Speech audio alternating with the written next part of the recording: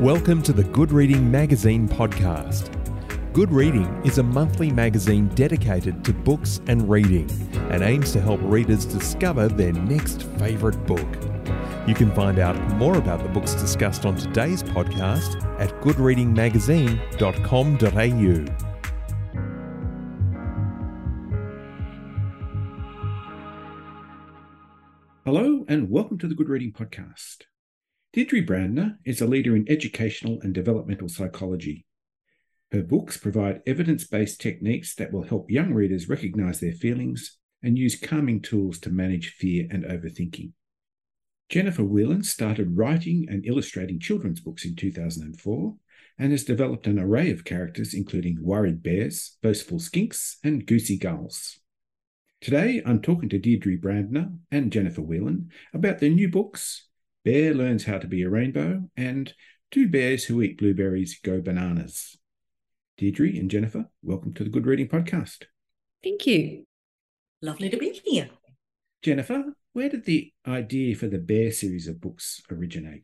Well, I guess through lockdown, that really presented that opportunity to work on something without any distraction. So for all of the challenges, there was quite some positive things for me from like an artistic perspective. So I wrote Bear Learns How to Be a Rainbow and had the illustrations fairly much sorted. Deirdre and I have always wanted to work on a project together. And I guess that was the moment I really thought, here is a project that could be a fantastic resource, but just working out how we're going to do that. So I guess that's where we really sort of had that conversation around providing a toolkit that was going to be able to be an invitation to, I guess, provide some strategies around and extrapolating a lot of the messaging in the tale into a toolkit and to keep that really quite simple. As a result of being, a child psychologist in the world of COVID and seeing face-to-face challenges that children and parents were facing, it was lovely to be able to have a beautiful picture story book that was going to address, what I was seeing, every day in my practice, but also, with the magic of Bear, inviting children, to navigate difficult situations with Bear and have some really practical takeaways at the end. And Deirdre, what age group are these Bear books aimed at? Ideally, books that parents would share with their children, but I can see once they're of an age where they're able to decode text that we would say that anything from preschool, up to year 5 would be a perfect age group for the story and the messaging to make sense for little people. Deirdre, as part of the toolkits that accompany these books, you say children need to identify their feelings and develop self-regulation. What is self-regulation and why is it important to develop these skills in young children? Well, research has shown that the ability for children, perhaps adults, to cope with any sort of challenges, particularly those involving emotions, that first of all, they need to know what that feeling is, what that emotion is, before they know what to do with it. So being able to work out when you're tired or sad or worried or even angry is the first step. And then once you have that identification sorted, we can help build in tools, skills that help you manage that feeling. And that's what self-regulation is. It's the ability to learn to navigate the world, the social world, with feelings that might be large at times and knowing what we can do to admit to them, but able to present with interactions with others without it being problematic. And we know that more than ever, a lot of our children don't have that skill. And we are showing in classrooms, in learning environments, in the playground, self-regulation is one of the most critical factors in children's development. Jennifer, you aim to create visual links to these feelings in your books. Why is it important to create visual links for feelings? When we look at visuals and how we're linking those to feelings, it's a really important process for me as an artist to be really quite decisive and economical around, okay, what is going to be the word on the page and what is going to be the visual, and where will it work really well together. So the link is really important, but the dialogue sits with it as importantly. But I guess it really is, being quite decisive around what do you pair back. For Bear Learns How to Be a Rainbow, the decluttering was really important because we wanted to make it so clear and so clean that, what the image was on the page was fairly minimal, but really, really quite blown up and cropped, if you like. So we really zone in on Bear's face, or just having that beautiful double page spread of the rainbow. And how important is colour in following that through?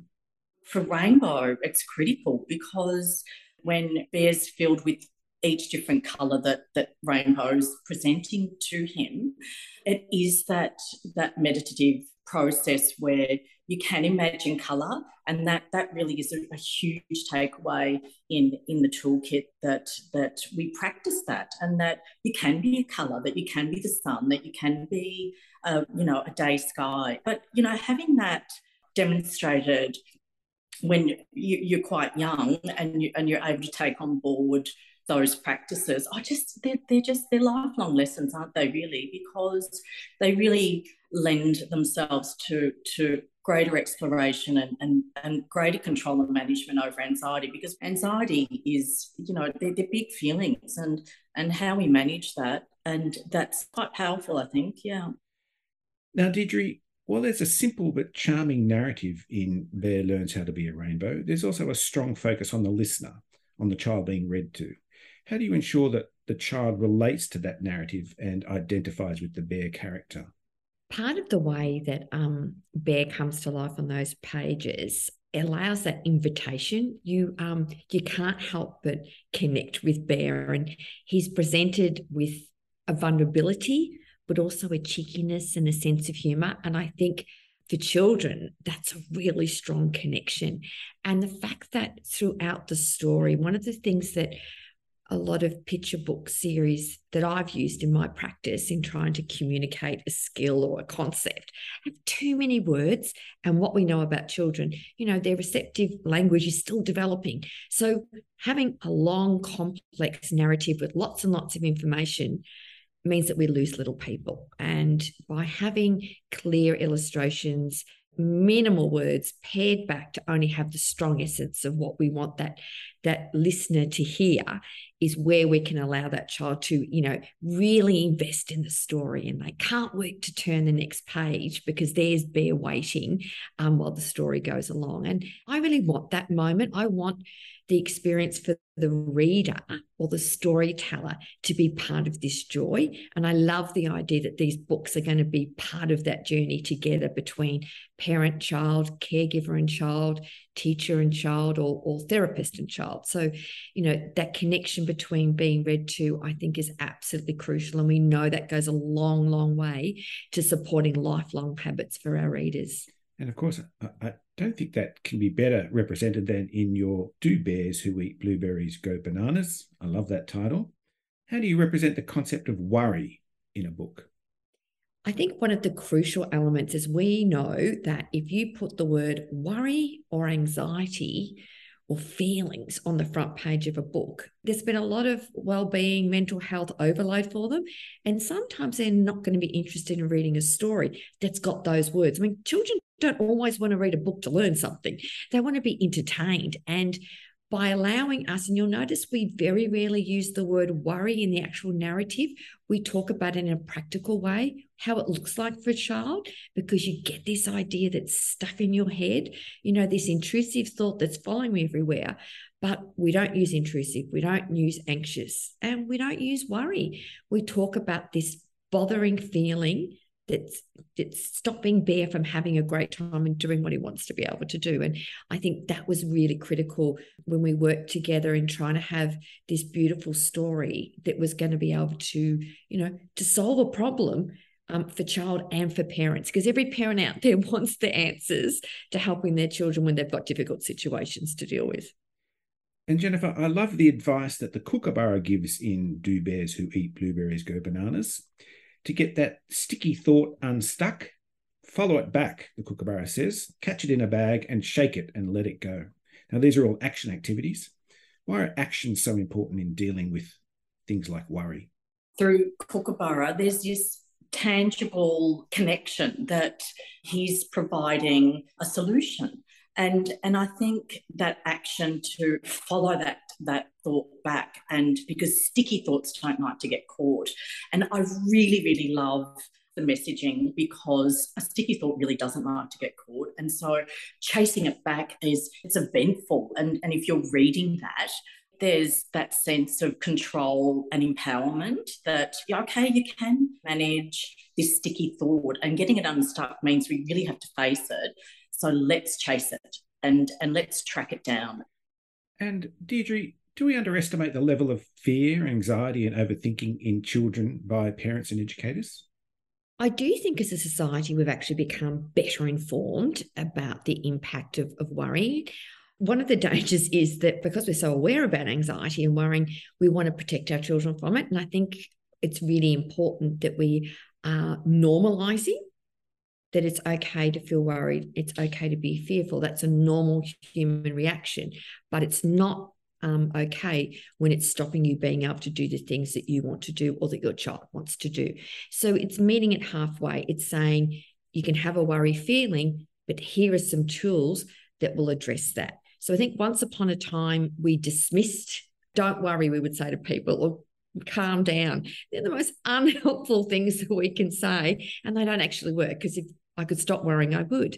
So by giving parents and teachers this knowledge, I always say to Jennifer, I love this idea that there's like a child psychologist at the back of each of these books, and that they're practical, doable, evidence-based tools that can help us, support our children's worrying and anxiety. And I think there's a lot of adults who've read these books to their kids and talk about using the strategies themselves.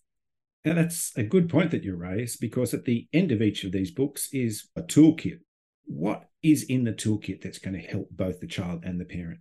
We really wanted to make the toolkit simple, because I think a lot of parents want advice about what to do to help their children, but we're time poor. We don't have time to plow through studies and research and all these helpful parenting books.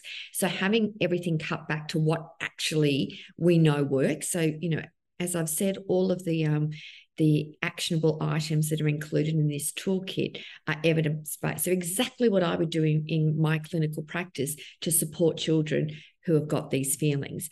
And they're simply presented, they're doable items, they're fun, like it's not, something arduous, it's simple, it's gamified, it's playful.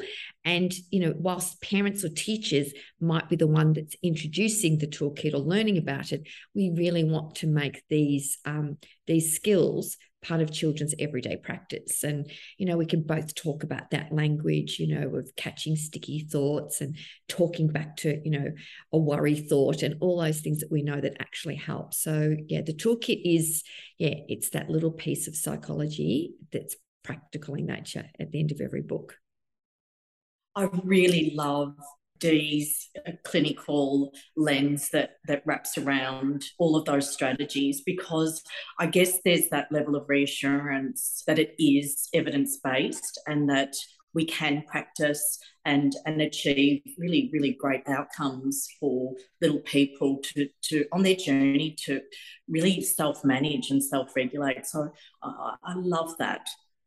And Jennifer, how important is a parent's reading style in getting these ideas across? Is that less important than the act of reading, however it's delivered? Because there's a minimalisation of the dialogue, and there is just this really beautiful visual content, I think the pressure's off a lot. I think it's really important that children are escaping into that content and into the visuals. It's just reassurance, I guess. And, I think about Do Bears Who Eat Blueberries Go Bananas. And there's that really sticky thought that's following Bear to the forest, but there is no forest. We're not seeing the forest as such, but what we're seeing is that amplification of those words, which is that sticky thought following Bear through to when he gets to the forest. But who doesn't want to be read to? I mean, I love being read to. So in any way, that's just going to be helpful and engaging. And Deirdre, is that one-on-one experience that reading delivers as important as any message that can be conveyed through a book? I love the idea of time spent reading with a child. And, you know, in a former life, I was a primary school teacher, and one of my greatest joys was reading to my class, even though there were 32 children there. Now in clinical practice, I get to read to children. And I know that engagement in that connection is reassuring, because when you're reading a book like Bear Learns How to Be a Rainbow, or Do Bears Who Eat Blueberries Go Bananas, we're sharing the experience, and the fact that, you know, child and reader are there together journeying through this story, I think is so powerful. And we know, you know, from a literacy perspective, children's vocab increases exponentially if they are read to every day. And every teacher will tell you that that's the best outcome. And what better way to have that development, but also having the reassurance of getting some social emotional support at the same time. And Jennifer, how many books are there in the Bear series, and what kind of issues do they cover? The next one in the series is a really, I love it. It's Bear Learns How to Be a Fish. And the idea was really around developing a story around milkshake breathing. There's lots of activities to do. Bear Learns How to Be a Fish. Bear and the Big Surprise, that's about a new baby arrival. A lot of the things that we talked about when we wanted to create the whole series were really significant, big, overwhelming feelings, and how we're going to be able to manage those. Deirdre, before you take that issue further, can you tell me what milkshake breathing is? Milkshake breathing is a visualization technique that we do to manage our breathing, because we know when we get anxious or worried or angry, our heart beats fast and we breathe quite quickly. So if we want to reduce those physiological symptoms of anxiety, we have to manage our breathing. And that can be really tricky for children because, you know, take a deep breath in and take a deep breath out usually makes you feel just quite dizzy and nauseous. But breathing, milkshake breathing, is you breathing in through your nose and you breathe out through your mouth slowly, like you were blowing bubbles in your milkshake in a straw. But children can feel quite overwhelmed when they do deep breathing because it doesn't work for them, and they can feel really yucky and say, it's not working. This breathing you've told me to do isn't working. So that's where milkshake breathing comes in. You breathe in through your nose and out through your mouth slowly, like you were blowing bubbles in a milkshake. And we actually get children to do that. We get them to get straws and, you know, milkshake or plain old water, and we practice doing that. And it's a really good tool for children to have to manage breathing and getting those symptoms back down under control when they're feeling overwhelmed. The next series of books that are coming out each address a really important issue. And that was what was lovely about the collaboration that's occurred between Jenny and I, because, you know, we talked about what are really tricky times for children. So, you know, when they want to be able to do something, Bear learns how to be a fish. He wants to get across the river so he can get a milkshake, but he has all these scary feelings about what's going to go wrong. We have Bear learning how to play fair, because that can cause lots of problems in the playground when I don't want to lose, I don't want to play. And it's a very funny scene where him and his friend Penny Panda, he ends up booting the ball over the fence because he doesn't want to lose. And then, as Jenny says, the beautiful one about Bear and the Big Surprise, and helping parents and children have really helpful tools about what to do with those feelings when a new baby's coming into their world. These books are not only carry very important messages, but they're a lot of fun too. Deirdre and Jennifer, thank you so much for joining me on the Good Reading Podcast. Oh, lovely. Thanks, Greg. Thanks so much. I've been talking to Deirdre Brandner and Jennifer Whelan about their new books, Bear Learns How to Be a Rainbow and Do Bears Who Eat Blueberries Go Bananas. They're published by Wilkinson, and you can find them at goodreadingmagazine.com.au. My name's Greg Dobbs, and thanks for listening. Subscribe to Good Reading print and online magazine at goodreadingmagazine.com.au.